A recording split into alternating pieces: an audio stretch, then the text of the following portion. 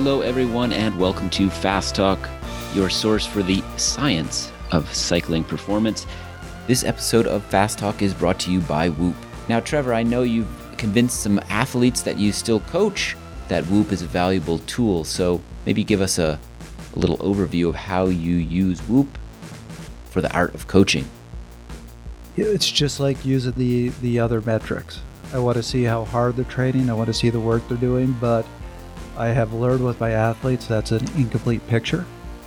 And I have sub-athletes that have real good stamina and can push through things until they cook themselves. I have other athletes that can't handle it very well. Getting that Whoop data from them every week is remarkably valuable. You know, I asked them to send me the summary of the week, and I want to see on Whoop, there's this week view where it shows you your strain every day. That shows you your recovery level every day. And I have seen, like I said, every athlete is different. Some athletes can tolerate it better than others. And you get to know them. But I certainly have some athletes where if that strain is always higher than the recovery, they're getting in trouble. We need to find a period of time to recover. For a lot of my athletes, I want points in the week where recovery is higher than the strain and vice versa. But it is actually a very valuable metric that I can't see anywhere else. And it gives me a complete picture of their week that I can't get just from the training software. Today, a Q&A episode. We've got Coach Connor in Boulder. I'm actually sitting in Connecticut. And our guest coach today, Steve Neal. And Steve, you're up in Toronto, is that correct? A little north, up almost in cottage country in a little town called Alliston. Great. Oh, you're up in Alliston. I never knew that. I moved here about 10 months ago. It was like 400 kilometers of gravel riding, 5 minutes. Ah, nice. I used to ride there all the time. I somewhat grew up in Mansfield. Yeah, okay. None of our listeners know what we're talking about, but right around the corner. You betcha. So Steve is the co-owner of the Cycling Gym up in Toronto, and you may have heard us mention that name before. Steve's been on the program before, as you know. The Cycling Gym has closed its doors as a facility, but they've actually moved entirely online. So now there is a virtual coaching business that Steve and his partner Andrew Randall run. You subscribe to a forum, you get access to your own thread, you have access to some amount of testing. If you have a power meter, many of the members have their own lactate analyzer. You send those results over to Steve or Andrew. They'll do video reviews of that data. They'll explain any changes you'll want to make in the direction of your training and so forth. There's a library of workouts on there that you can access. The idea is to help people self-coach, if that's what they have to do, in a safe, progressive way right now, especially. But moving forward, they're going to be continuing to build out this forum and this platform. Steve, why don't you tell us a little bit about your coaching background? You are the co-owner of the Cycling Gym, is that correct? How did you get your start in coaching? A long time ago, I guess like 30 plus years ago, I was kind of trying my best to race elite mountain biking here in Ontario. And I kind of got into the top 6 or 7 people, and a few people that were beating me, I became friends with, and I found out a couple of them. One in particular was riding back and forth to work an hour a day that was the training that he was doing for racing. And I was like, wow, you can do so much better than that if this is how fast you are. So I had a friend who was a cross-country skier who actually was 8th at the Olympics in 50K and 5-time national champion. So I was sort of surrounded by just watching him train to become that level of a cross-country skier. And I had this friend who I thought could be way, way better than me. So I started coaching my friend with Joe Friel's book and a lot of the stuff that I saw my skier friend do. And that was my first athlete. Wow. And you got a little bit more experience and sophisticated along the way, I assume. Yeah. So the neat part of it, that relationship, is I actually totally messed up. I got him into the top 5 in the country and then kind of burnt him out. So I heard about this a guy named Jörg Feldman out in BC who was coaching Jeff Kabush and Ryder Hesjedal and a number of other fast riders at the time. But everyone said he was like crazy. So I was like, okay, I'm going to call him. So I called him up and flew out to Canmore, and we sat there and met. And I'll never forget seeing riders training on a napkin. He helped me Paul couldn't get out of bed overtrained. And in less than 4 weeks, he helped me put him into the top 5 in national championships. And he eventually actually started beating Jeff Kabush. That's kind of how I got into this sort of science aspect of doing a lot of testing. I bought a lactate analyzer and I bought a really high-end metabolic cart a long time ago. And so whenever someone said, hey, this training should improve your VO2 max, I'd be like, okay. But I'd test it. And so I'd take a bunch of athletes through different protocols, but I would actually test them every few weeks, lactate, metabolic cart, all this stuff. And I'd be like, yeah, no, that actually doesn't work. Things are getting worse. And I just sort of try to find out with real data from that person what was making the person better. So I was using real world science equipment, but just, in my basement. Which I'm actually going to say this is a good segue into what I would say is the theme of this Q&A session, which is all these questions get more at what is our experience as coaches, more so than the science. Because I think you bring up an important point. We can talk the science all day, but the science is one part of the picture. I think experience is just as important a part of the picture. And if you just have one without the other, you can get yourself off track. So it's important to have bits of both. And I do know you. I know that, you have a ton of experience and rely on that experience. You have done your time learning the science as well. I wouldn't even know. I've done tens of thousands of lactate tests. Right. I don't even know how many tests I've done, to be honest. So it's a lot. And it's over 10 years or 8 years of an athlete, not 6 weeks. So it's really interesting. I still find it super interesting. I love to test new things, and I'm always shocked what I see. So it's kind of neat. Well, great. Let's dive into some questions then and see how each of you is able to bring your various experiences to the table to answer our listeners' questions today. Our first question comes from Dan Swenson, and he's been darting back and forth between his home in Illinois and a place he has in Evergreen, Colorado. He's been listening to our podcast. He says it makes it much easier, and he's also come up with a lot of great questions during those drives, so let's ask one of them now. And this is a follow-up to episode 113 on recovery period lengths between intervals. We did that not long ago with Sebastian Weber. Dan writes, I completely agree with your assessment of the impossibility of 5 times and 5 times however many intervals you do at all out intensity, quote unquote, all out intensity. That type of effort is exceptionally taxing on the glycolytic energy systems if done correctly. And as you observed in the podcast, it takes a long time to clear all that lactate, which leads me to my question. What do you make of the FTP test protocols that call for a 5-minute complete total maximal effort followed by a 5-minute recovery followed by a 20-minute FTP measurement effort? Is the 20 minutes representative of what an athlete could do for a quote-unquote 60-minute FTP test and thus what their FTP training power zones should be? My personal experience is that I can do a much greater 60-minute TT effort than I can under the above protocol, which leads me to question the FTP training power recommendations under any of the protocols.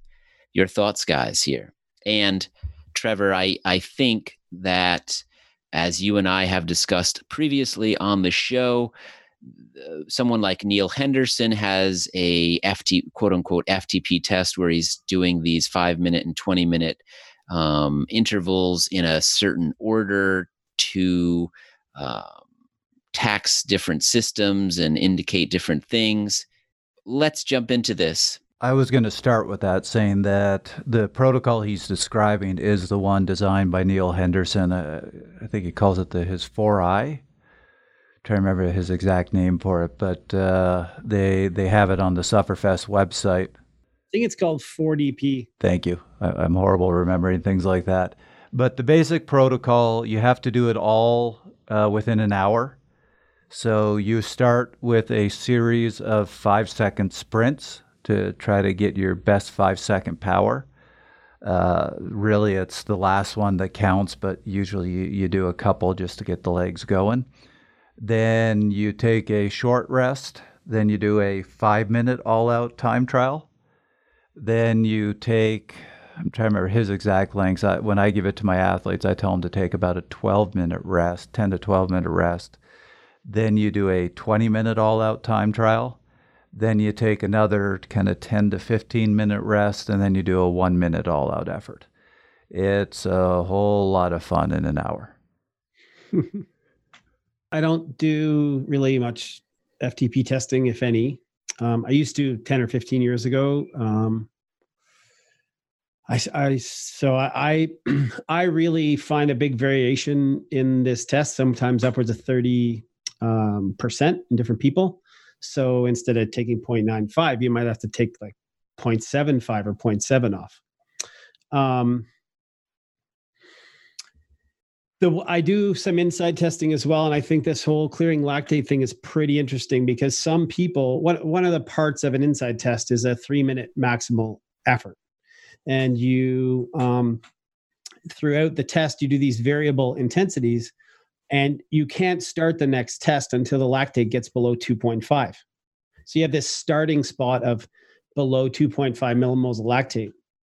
And, I'd say that really strong masters and elite riders can, combust lactate below 2.5 from 8 or 9 millimoles in 5 to 8 minutes, sometimes 9.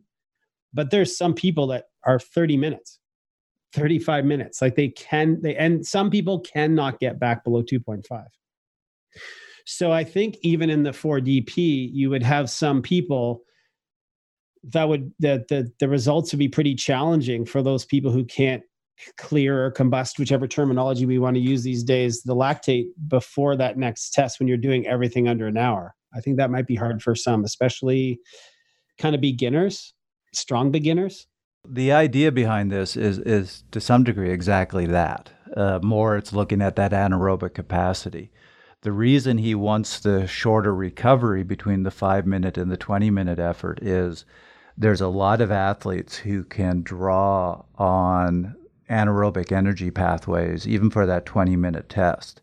And then you get an overestimation of their threshold power. So you do that 5-minute test where you're going to blow out a lot of your anaerobic capacity. And the idea is not to give you enough time to fully replenish it so that when you're doing the 20-minute effort, it's more of a true aerobic effort. That's the theory behind the test. I still think there's going to be a lot of variation. Yep. No, I agree. And I think that in this day and age, there's 2 or 3 different softwares that will probably give within 5 to 6 watts of a person's FTP that might even be more truthful than a person doing because both of those, the 5-minute doesn't necessarily have to have this perfect pacing, but experience of the rider will definitely come into play anytime you do any kind of like critical power testing. Like, okay, I want a 5-minute hard, 6 minutes off, and a 20-minute hard. The pacing or the way those tests are performed based on the individual could have quite a bit of variation. I have had a few athletes that I've given this test to, and it's exactly that, what you're talking about with experience, where they do the 5-minute effort, they take a 12-minute break, then they do the 20-minute effort, and the first 5 minutes of that 20-minute effort, they actually average a higher wattage than they did in the 5-minute test. And then they blow up completely. So there's that. So what you're saying is, if somebody is going to do this protocol for an FTP test, there is a learning curve to doing it in such a way that you get data that's a bit more representative of what is possible or quote unquote right for that person. Is that what I'm hearing? Yeah. One of the things I find always with when you do this kind of time trial testing, you meet someone, it's like, okay, let's say you're going to do this 5-minute and 20-minute test, and they do them. First thing I do is take a look at the two average powers and sort of the profile of their test. I'm like, I take the average of both of them and I give them the test the very next day. So like theoretically, they're not even recovered. They're probably tired, whatever. And I give them the testing, but I restrict the first half of the test to their average. And then I tell them to go all out after that. So I'm like, okay, 2.5 minutes at yesterday's average, then go as hard as you can for 2.5 minutes. Then I say the same thing. Take the average of the 20, go at this average for 10 minutes, and then go as hard as you can for 10 minutes. And it's like, oh, you're 7.5% better. This is amazing coaching. But it's not. That's one thing I've always done with this kind of time trial testing to try to speed up the process of learning, is to help them understand how to start it. I have noticed whenever an athlete does this test and they go into it with a target wattage in mind, they fail. As a matter of fact, they don't even get through the test because they always have an idea of what number they want to hit for the 20-minute test, and they just mentally shut themselves down because it gets hard. I've had multiple times where athletes have done that, contact me and said, sorry, I couldn't finish it. I couldn't get through the 20-minute test. What's wrong?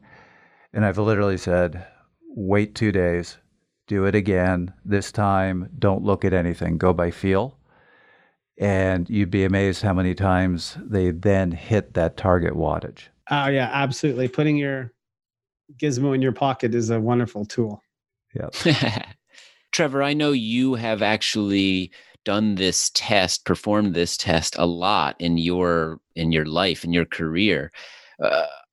I guess I want to back up a second and say of the protocols out there for finding one's FTP, is the one he's described your go-to, and what are those benefits of having an easy, so to speak, relatively speaking, easy protocol to go out and understand a little bit about where you're at in terms of your fitness? Yeah, I've tried a bunch. With the coaches I've worked with, they've had me try different types of protocols. I kind of like this one. It does give you a lot of useful information. None of them are perfect. The most important thing is all of them require a fair amount of interpretation. I have looked at enough of them from enough athletes that I can, for example, look at that 20-minute test and say, okay, that's not their true FTP, or look at it and say, that's very close. You have to look at heart rate. You have to look at a whole bunch of factors to do that interpretation. If you don't have that ability and just simply take that average wattage, no, sometimes, yes, that's going to be accurate. Other times, no, it's not. So there is a bit of an art to be able to look at that test and interpret it. And I think there's several tests where it's the same thing. If you know how to interpret it, you can generally get pretty good numbers. I do like this one simply because I think it does what Neil was trying to design it to do, which is look at a few different aspects of your strengths and weaknesses. Very good. Anything else to add? If I was to just throw out what kind of my opinion, I would really like a simple test for me would be a pretty traditional 3-minute step test to failure. And then I would take whatever that peak 1-minute wattage is, and let's just call that MAP for argument. And then I would take somewhere between 70 to 72% of that, and I would see how long they could do it.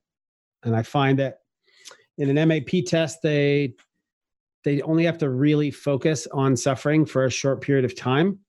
And I find that time trial testing sometimes is a bit daunting for some, and a lot of people don't have a lot of practice at it, so they get nervous about the effort.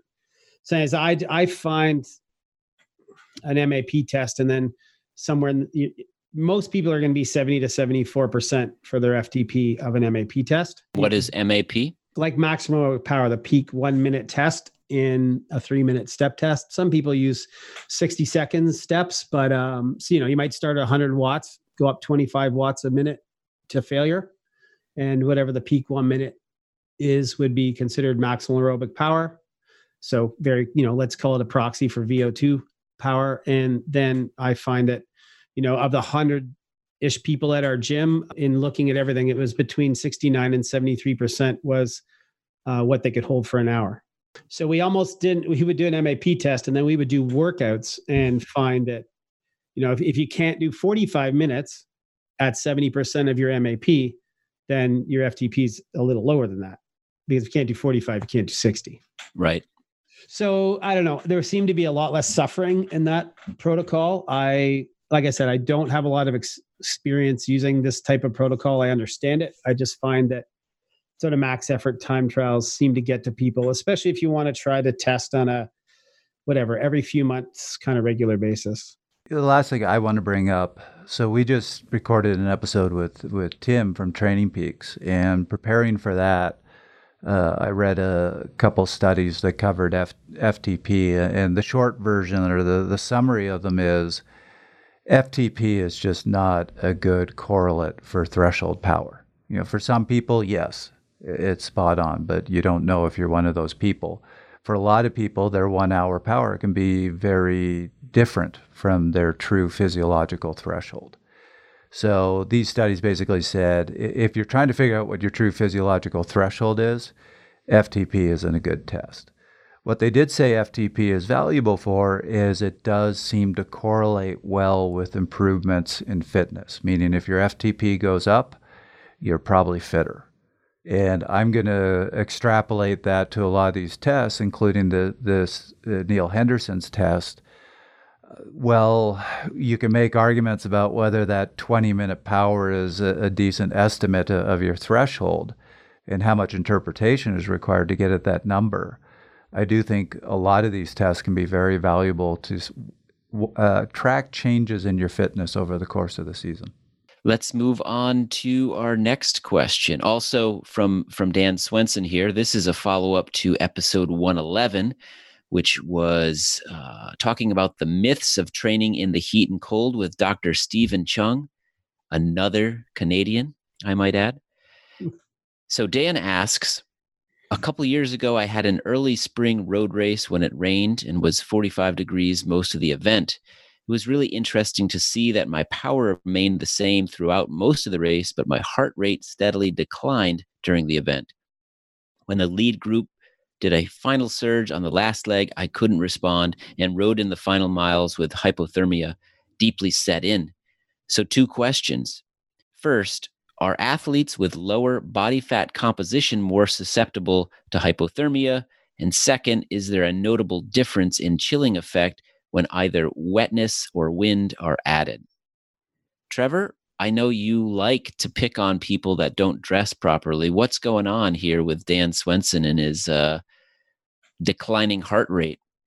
Well, first of all, I've got to do a little segue here. Before we started recording, we were talking about my frustration that whenever we get Canadians on this show, we never make fun of Americans. We never get our payback.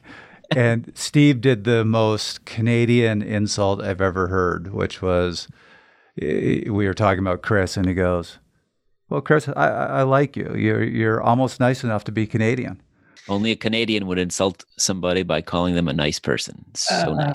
Here we go. I told you I'm going to try to improve. I need more practice. I need more training. Maybe I need a coach. I don't know. You, hey, an American coach to teach you how to be more insulting. That might work out. So, heart rate. Yes, if you remember that episode with Dr. Chung, we talked about the fact that when you are in heat, your body tries to get blood to the surface, so right underneath your skin, so that it can release heat. That's a good thing in the heat. And what happens is all your blood vessels underneath the skin vasodilate, so they open up, which increases the volume that your blood has to cover. So your heart has to beat faster, has to beat harder to keep that blood flowing.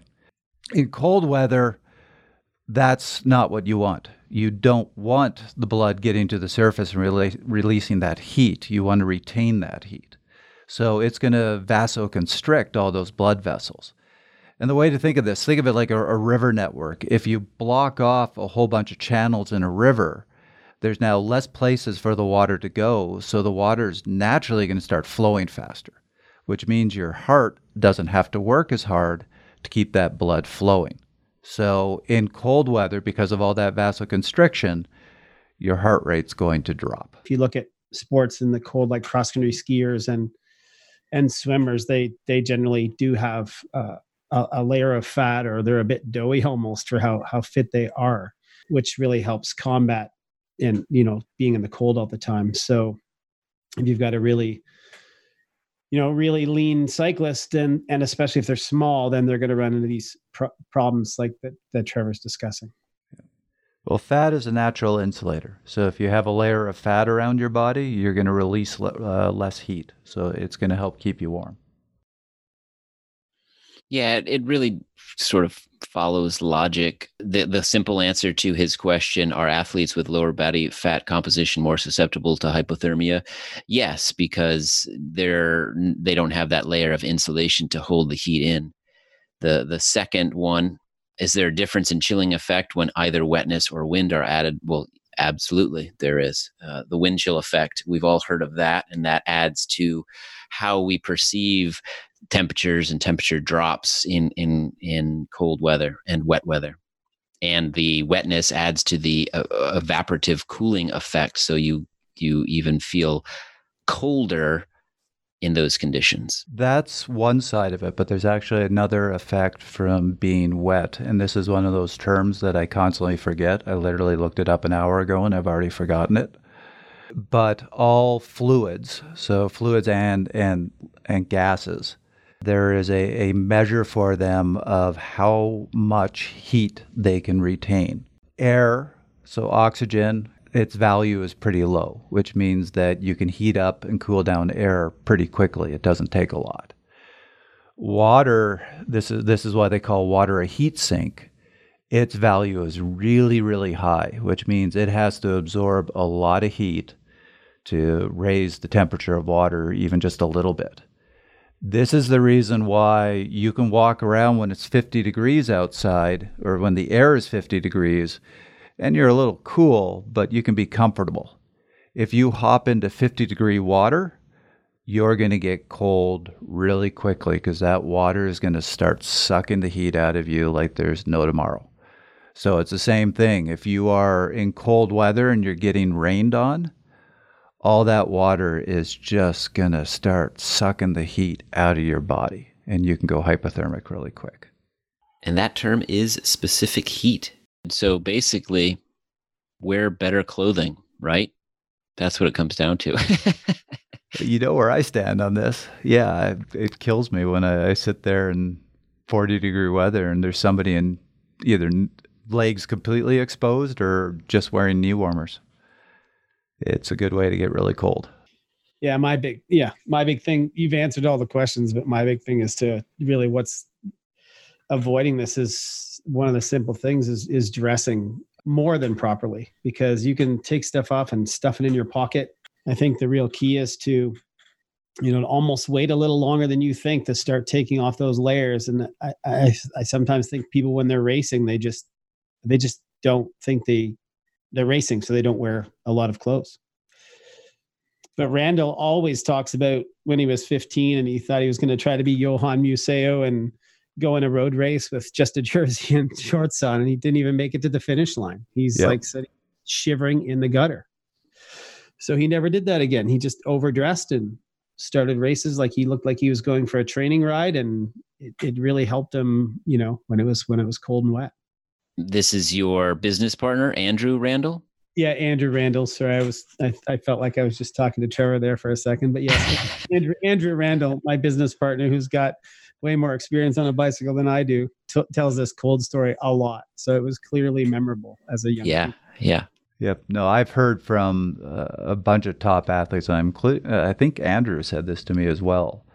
The expression, I have never had to pull out of a race for being overdressed. I've pulled out of races many times for being underdressed. Well, we all know where we stand on clothing, cold weather, wet weather. Let's move on to a question about how to structure a rest week. This question comes from James Kinney. He recently moved to Boulder from San Francisco. He's a big fan of our previous discussions on recovery and rest. And James writes, this time, how should I structure the rest week to get the most from it? Should I have multiple days completely off? Any opener intervals? What does that week ideally look like? Steve, we'll start with you. I think with the rest week, if you're talking about someone who doesn't have like a big background in cycling or say a big base, I think more rest will be very good for them. A lot of people tend to test in rest weeks, so I'll try not to get too off track. But so I think if you don't have a big background, then I think a short rest week of 4 to 5 days is probably good to actually just really rest and do short rides of like a 40 minutes or sometimes even 2 30 or 40 minute rides in a day, but spread out by 3 or 4 hours.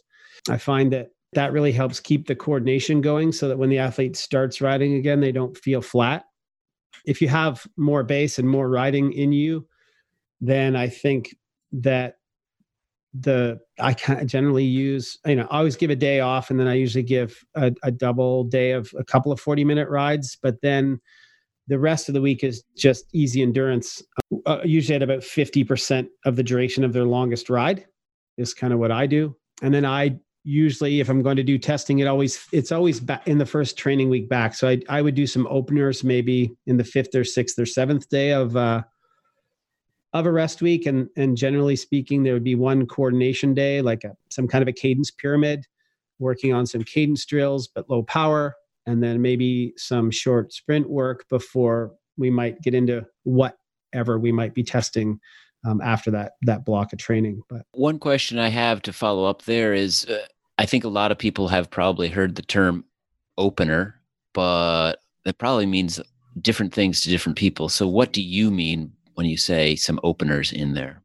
I usually use like 8-second sprints, which are really, really short. So I would say do an 8-second sprint every 10 minutes during in the longer athletes recovery week, 8-second sprint every 10 minutes during a 2-hour ride. The day before that would probably be a cadence pyramid. So a cadence pyramid, I usually use like 100 RPM to start and 130 RPM at the top and 100 RPM again at the bottom of the pyramid, generally speaking about 1 minute at each, and really trying to get the athlete to do that by generating the lowest possible power with the smoothest pedal stroke at those cadences. And yeah, a really short sprint that is more about, it's almost like a strength workout. So, and I find that it helps people not feel flat when they get back on the bike to go do some work. I'm curious also to hear the philosophy behind 2-a-days on those. You were talking about 40 minutes twice in a single day. What's the logic there? I learned that from Jörg a long time ago when people were actually getting, so he used to use that a lot when people were sick. So if someone got sick while they were sick, he would really shorten their training, but he might actually have them ride for 20 minutes 4 times a day. And so if I had athletes get sick, then I would, I was implementing the same thing. That's sort of what I learned from my mentor. And people seem to, so it's weird. Jörg always used to say that sickness was just a different kind of stress on the body. And so if you respected the sickness properly, you could actually come out of being sick fitter. But most people don't want to rest enough anyways, blah, blah, blah. So doing these multiple mini sessions a day, the athletes came out of this sickness with really good coordination. So they just didn't feel like they stopped riding their bike. They didn't have a long enough session to really cause any fatigue. So I started to do a similar thing in a rest week. And it just seems to work really well to make the athletes feel like they aren't flat when they get back to training, even though they had a really good rest. So I'm not going to pretend I don't have any studies. This is just all like even from my own personal experience. But, if you keep things between 20 to 40 minutes, they seem to be not very stressful, even if a person's unwell. And so if you're healthy and just resting, they're almost like a bit of a pain because it takes longer to put your shorts on, right? But it seems to work. And so I've kind of kept at it even when they're not sick. I use it in a rest week. So we covered that a while ago in an episode we did about what to do when you're sick. And Chris, if you remember, there was a bell-shaped curve to how the immune system responds, where if you go short and easy, you actually help your immune system. And so we were talking about that in the context of being sick and helping your body fight a bug. But on a recovery week, your immune system is taking care of all that repair work. So you again want to help the immune system. Once you start getting longer and harder, you come over the other side of that bell-shaped curve and you're actually blunting your immune system. You're hurting its processes. So from a scientific standpoint, that would back what Steve is saying of you can do multiple, but keep your rides short, keep them easy, because that's going to promote the immune system. That's going to help it with the repair process. So out of interest, the bell curve, what was it? Was the duration different? Because I was always told 40 minutes was kind of this place to not start challenging the immune system. Is that what it found? It's been a while since I looked at that. I'm sure I could go find that graph. I'm sure there's some individual variance. It's going to be different with a very experienced athlete versus somebody who's brand new to cycling. But I do remember it basically saying under an hour and easy, you're promoting the immune system. Anything over that, you're starting to blunt the immune system. And Trevor, what do you think? How do you structure rest weeks given somebody's ability level? Well, I mostly just stayed quiet there because I thought Steve was giving fantastic advice and really don't have that much to add to it. I agree with what he's saying. Keep the ride short, keep them easy. I think those openers, exactly the way you described them, they don't add a ton of training stress, but they just help the body. The only thing I am going to add, my experience with recovery weeks, is when you try to map a recovery week out, that is when your body goes, you fool, let me show you otherwise. Your body likes to prove you wrong. Those are the weeks where you just have to really listen to your legs, listen to your body, and let it direct where you're going to go. I have had athletes absolutely rip themselves apart in a camp, and 3-4 days later, they are completely fine. I've had the same athlete go and do a less difficult camp, and 8 days later, they're still feeling it. There isn't a golden rule to it, except the fact that you just have to listen to yourself and give your body the recovery that it tells you it needs. All right, let's move on to our next question. This one comes from Ellis Pullinger of Rugby England. And this has a little bit of a story to set things up, so I'll dive into that now. His goal event this year had been the British U23 Time Trial Championships, which are now canceled due to coronavirus, COVID. He's now changed his focus for the year to be the National Hill Climb Championships at the end of October. Now, for those who know this little niche of British cycling, these hill climbs, you know what that means. You know that these things are excruciatingly intense, very short. We're not talking about Alpe d'Huez climbs or Tourmalet climbs. The climb used this year at the National Championships in October, for example, is going to take between 2 and 2.5 minutes for the fastest riders, and Ellis hopes to be among them. So Ellis's question is, obviously, these are quite different events with different demands. I will need both a very good aerobic and anaerobic system to be at the sharp end of the field. Initially, the events were far enough apart that I could peak for U23 Nationals, take a break, and then base build peak for the Hill Climb Championships. With my original goal not taking place, can I base build until September when I will start racing Hill Climb TTs in prep for the National Championships, or should I still take a break and reset? I don't and won't need a mental break, he says. It's only a physical break I'm concerned with. Given I haven't peaked yet this year, do I need to take time off? Essentially, what I'm asking, do you need to change your training regularly, or can your body get tired of one type of training even if you're progressing that type of training? Trevor, I'm going to start with you this time. What do you think here for Ellis? And obviously, this applies probably to quite a number of people out there who are pivoting and having to change what their goal is for the year. And they're wondering, am I stagnating if I do this for too long? What should I do here? Well, I'll admit I'm really looking forward to hearing what Steve has to say here. But I'm going to just start by saying we're in uncharted territory. There's no science here. Yes, there are a lot of people who don't train for events; they just ride their bikes, including a lot of listeners of this show. But something I've never seen before is where you have athletes that are targeting events and said, okay, I'm going to get ready for the race season in March and April. And then that didn't happen. So they went, okay, now I'm going to get ready for May and June. And that didn't happen.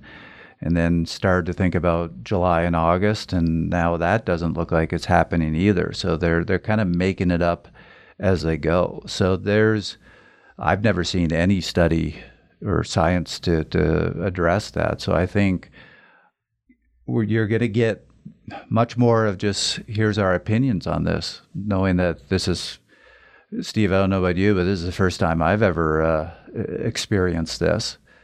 And the short version of my answer is I love doing base work. I think base is where you raise your level.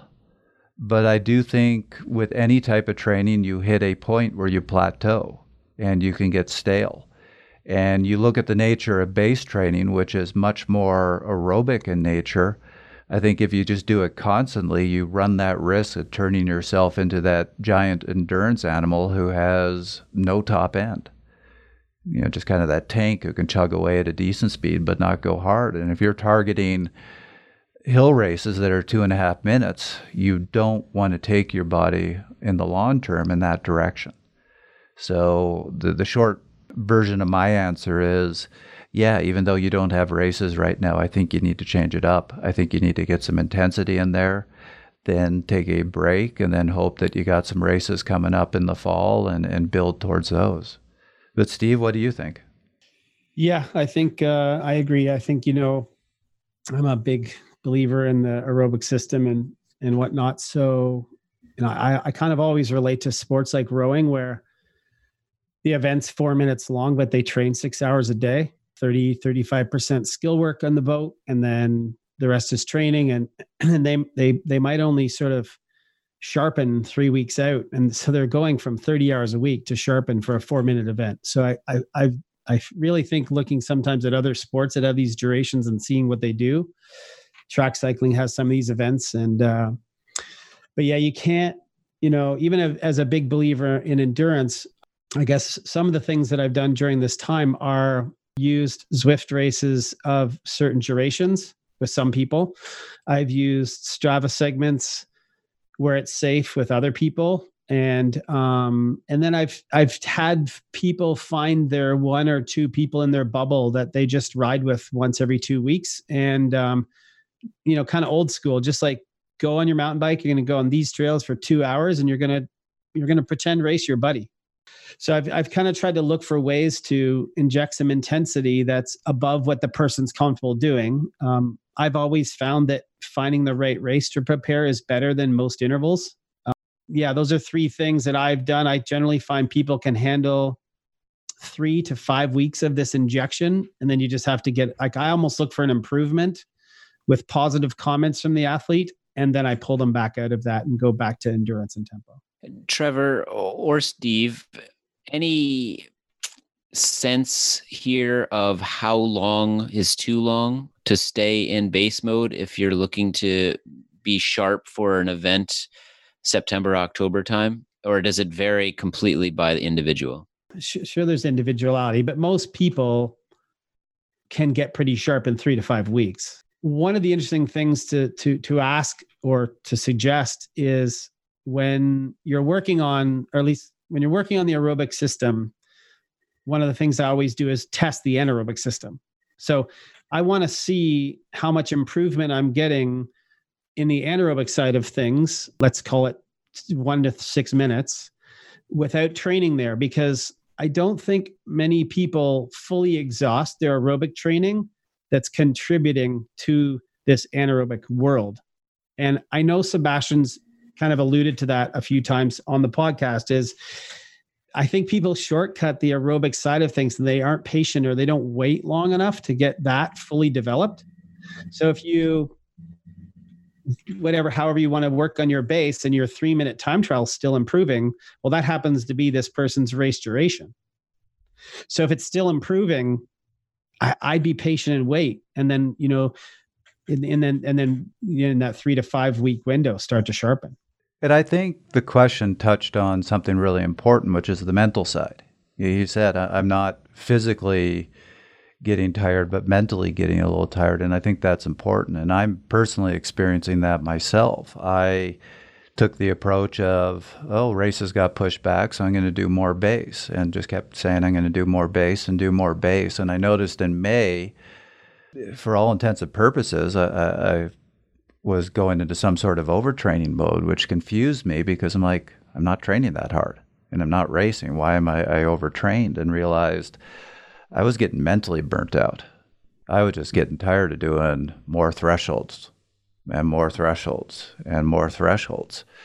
So I took a little bit of a break, and a couple weeks ago, so we're in the beginning of July now, I started doing sprint intervals. And why did I do those? If you look at it from a physiological standpoint, no, it's kind of a stupid thing to be doing right now. There's no reason, except they're fun. I'm motivated to train again.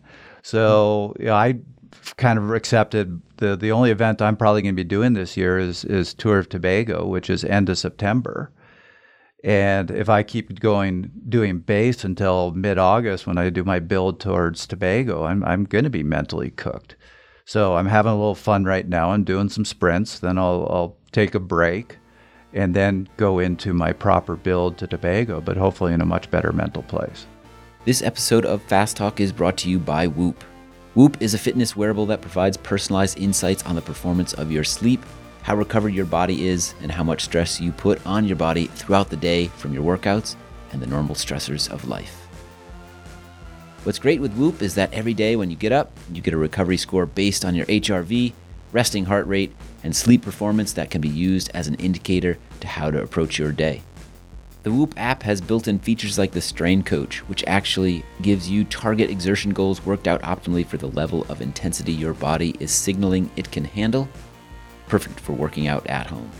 And based on how strenuous your day is, the app has a built-in sleep coach, which actually lets you know how much sleep you should be getting so you can wake up and be recovered based on your performance goals, which you can set. Whoop is offering 15% off with the code FASTTALK. That's FASTTALK at checkout. Go to Whoop, that's WHOOP.com, and enter FastTalk at checkout to save 15%. Sleep better, recover faster, and train smarter. Optimize your performance with Whoop. All right. Our next question comes from Dror Haddadi, a cycling coach in Israel. He writes, during your recent episode on rest periods between intervals with Sebastian Weber, you raised a point about the impact of recovery time between intervals on lactate removal and performance in the next intervals. Specifically, you mentioned Dr. Seiler's article, which showed no difference between 2 minutes and 4 minutes rest period. According to Dr. Weber, the reason why there was no difference is that in both cases, the ATP phosphocreatine system recovered to the same level, and the lactate levels were pretty much the same. So from a physiological perspective, 2 minutes and 4 minutes rest are almost the same. Now comes my question. In the case of 8-minute VO2 max efforts, should we recover much longer to be able to generate similar power each time? Trevor, what do you think? First of all, is there such a thing as an 8-minute VO2 max effort? That was the first note I wrote. If you can do not only an 8-minute VO2 max effort, but multiple 8-minute VO2 max efforts, you have an ability to suffer that nobody else in the world has. And let's just out of respect for Sebastian, let's quickly define what I think he is referring to when he says a VO2 max effort. So this is the power. If you went and did a VO2 max test in a lab, this is the power that you would hit your VO2 max at. So it's above your threshold power. There is individual variance, but it's usually pretty high and quite, so on the road testing, they tend to say an all-out 5-minute effort somewhat correlates with your VO2 max power. So to be able to do 8 minutes at that power, well, actually, by that definition, it's not VO2 max, because VO2 max power is what you can do for 5 minutes. And even just doing 5-minute intervals, if you did multiple 5-minute intervals as hard as you can do 5 minutes, that's just going to be the worst workout of your life. I'll let Steve kind of take it from here and talk about what he thinks is the appropriate recovery length. But the thing I'm going to say is if you're doing 8-minute intervals, these are going to be much closer to your threshold power than your VO2 max power. For me, I don't do any intervals longer than 3 minutes when I'm trying to work on this with people. So I don't do a lot of traditional 5x5s or things like that. I find that I have a lot more success in the 20, 30, 40 second range and doing mini sets, like 3 minutes of 30-30s, 2 minutes off, 3 minutes of 30-30s, 2 minutes off, and so on. Or something of that nature where the athlete can work hard. I always ask, I want respiration involved, and I want it to be noticeable, and I want heart rate to get to at least 90%. And I want to see the heart rate stay, kind of high during that off, which there's, lots of famous people who have looked at 30-30s in the past. So it depends on the athlete, whether I go to sort of 8, 10, or 12 times, say 30-30, which is fairly traditional, or it's more like broken up in mini sets. But I don't, and therefore we get into what's the rest in between those mini sets. And I don't really know if there's much of a difference. I've sometimes tell people to wait 4 minutes, and then other times I tell them to wait until they feel ready and add 2 minutes. I've done weird things where I've had athletes do intervals using things like a Moxy, and they can't see a timer, and they can't see any numbers. And they almost go when the little device would tell me that they should go by feeling. So I'm not much of a long interval guy. I'm sorry. Well, look, I used to race on Team Rio Grande, and when I was on the team, Neil Henderson was the team coach. I was getting ready for Cascades and was really focused on that last day. I forget the name of the loop, but it has just this brutal, every lap, this brutal 5-minute effort. You hit this hill that's about probably 1.5, 2 minutes, but then you crest the top and you have another 2-3 minutes of this 2% grade where the field just shatters every time. So I went to Neil and said, I really want to work on that ability to put out that big 5-minute power. What's your suggestion? And he just said 30-30s. Best way to train it. So I've heard that from a lot of coaches, and I agree that if you're trying to train that power, unless you have some absolutely amazing ability to suffer, doing shorter intervals where you can actually hit that power again and again and again is the way to train that side of your system. We always talk to people about being consistent in their training, and I think that shortening those intervals, let's pretend 5x5 is the 100% best way. But if someone can get, 97% of the way there by doing something that's a lot less mentally taxing, and therefore they can do it for years, where will they be 4 years from now? And I've always found that one of my biggest things with people that I work with is really trying to keep them at this for a long time. The last thing I just want to bring up to answer this question. So I think we're all on the same page. If you're doing 8-minute intervals, you're not doing VO2 max work. I personally think of those as more working your threshold power. When we talked to Sebastian, we talked about the fact that the aerobic energy pathway is a little sluggish. It takes time to get it ramped up. So my personal opinion is you actually want short recoveries. You don't want to give it time to cool down that much. You want to recharge some of those short anaerobic energy systems, get some of your PCR recharged, but otherwise get right back to it. So when I give athletes 8-minute intervals, which again, I give it to them at their threshold power, I give them 2-minute recoveries. All right. We've got time for one more question. This one comes from Devin Knickerbocker. You've probably heard his name before. He writes us many great questions. Keep it up, Devin. We love your enthusiasm, your curiosity. Devin's question of the day: have you ever covered the concept of, quote, blowing up?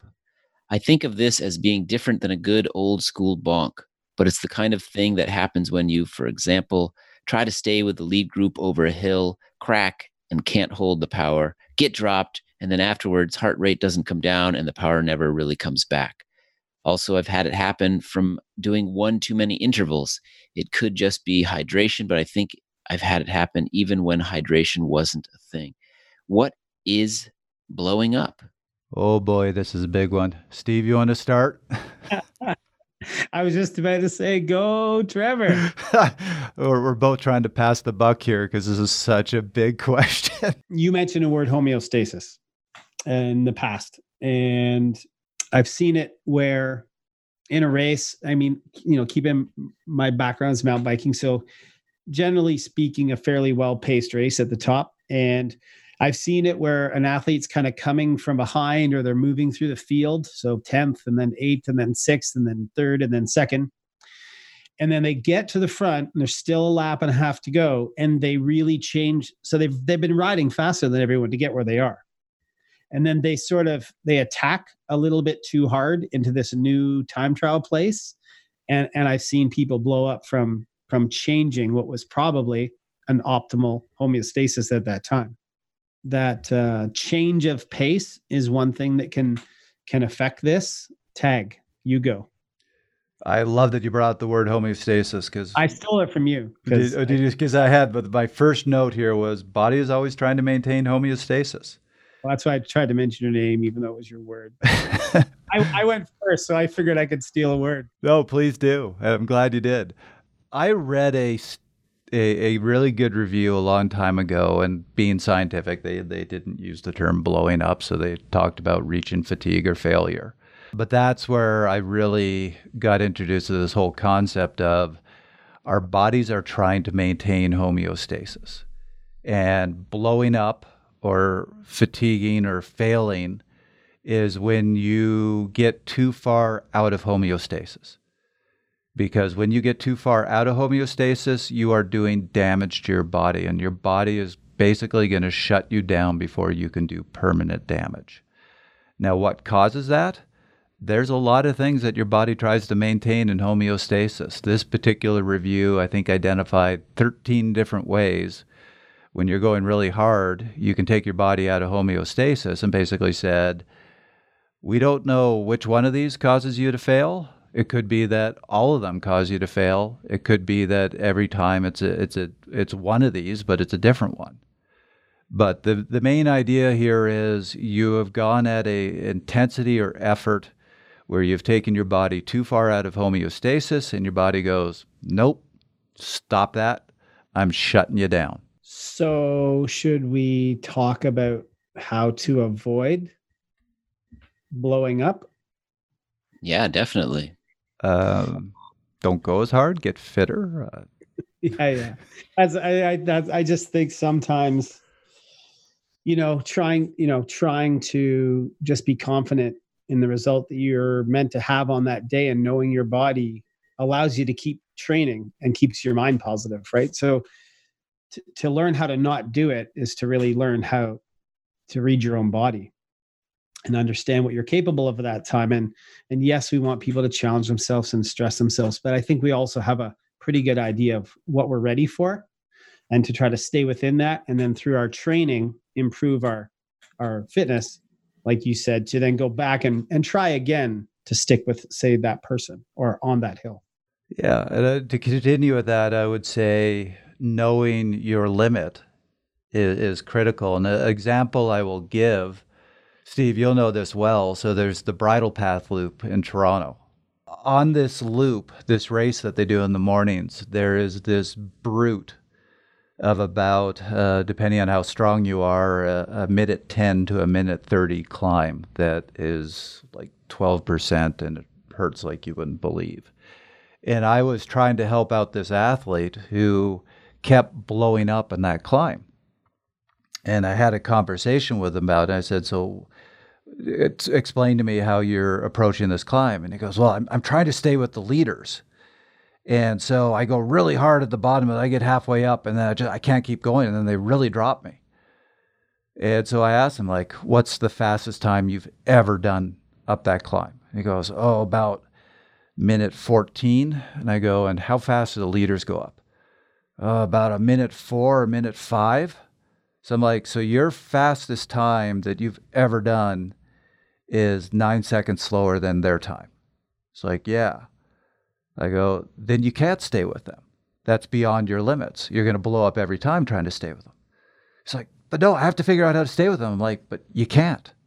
So why don't you go your fastest time up the climb and then try to finish as best as you can? But you physically, you don't have the fitness, the level to stay with them. And he wouldn't, that just frustrated him. He's like, why would I actually let people go? Even though he was blowing up and his times up the climb were like 1:25 because of how badly he blew up. And he just couldn't accept well, if you just go your own pace, even though you're going to get dropped, you're going to get to the top faster. He just really had a hard time with that concept. I never had a hard time with that concept. I was always really, really good at watching people ride away. I've gone much better at helping people stay with other people than myself. But what the heck, There was one last part to this question that I think we need to answer, which is blowing up different from a good old school bonk? I'd say it's different. Yeah. I mean, I think of, when I hear people talk about bonking, I really think it's an energy. It's either they've been training for an hour, 4 days a week, and they tried to go in a 200-mile gravel race. That's just maybe a choice, but it's usually if someone's in an event that they're roughly trained for. The old fashioned bonk is mostly nutritional. Yeah. Would you agree with that? I think of a bonk purely as a drop in blood sugar or glycogen depletion. And so it's either, usually, I don't know what you find, but I see mostly that people they're just not eating close to enough, which is way back at the beginning, we were talking about different kinds of testing, but that's one of the reasons I like to get people tested so they can understand sort of energy supply and need, because when they see how much energy they use and how much is required, and then they can do some math and eat 33 or 35 or 40% more than they're normally, and all of a sudden, wow, I feel really good not only on my ride, but on the next ride and the next ride. So the nutritional piece is something I think that really helps people get more out of their current fitness. Well, Steve, it was a pleasure having you on the show today. Hope to get you back again. Well, thank you. If I'll always come back if you think this is useful and helpful for the listeners, and I appreciate you having me. We'll see what feedback we get from people, and we'll let you know if you were terrible or not. Thank you very much. You're very welcome. You see, Americans aren't nice to us. Why are we nice to them? But he was on. It's okay. I'm such a jerk. I've got a reputation. There are other things I've been called by guests. I won't repeat them on the air. Okay. But a very nice person actually called me a very unnice thing once, right before we hit the record button. Okay, you are not nearly friendly enough to be Canadian. Sorry. I know. I'm a disgruntled New Englander. That's good point. Curmudgeonly, you might say. I learned that from my dad. He's a true curmudgeon. And look, I've lived in New England. I enjoy New England, but I have heard people talk about all parts of the country where they're like, oh, I went to Montana, the people are really nice there. I went to Texas, the people are really nice there. I've never heard somebody say, I went to New England, the people were really nice there. Oh, you haven't met the right New Englanders. My mom is really nice. My dad is not. I'm joking. Maybe they'll listen to this and scold me or something. My mom will listen to this and she'll make me cookies. See, I lived in Boston for 3 years, and by the end of that 3 years, I terrified other car drivers. I was the biggest, masshole is what they call it? Yeah, you're a masshole. On the road, and I had lived in Boston enough that I was really proud of that. Yeah. Well, New Englanders in cities aren't really New Englanders. They're just city folk. Fair enough. Yeah. You have to have a stone wall in your yard, or like a flag with only 13 stars on your house to be a real New Englander. A candle in every window? Yes.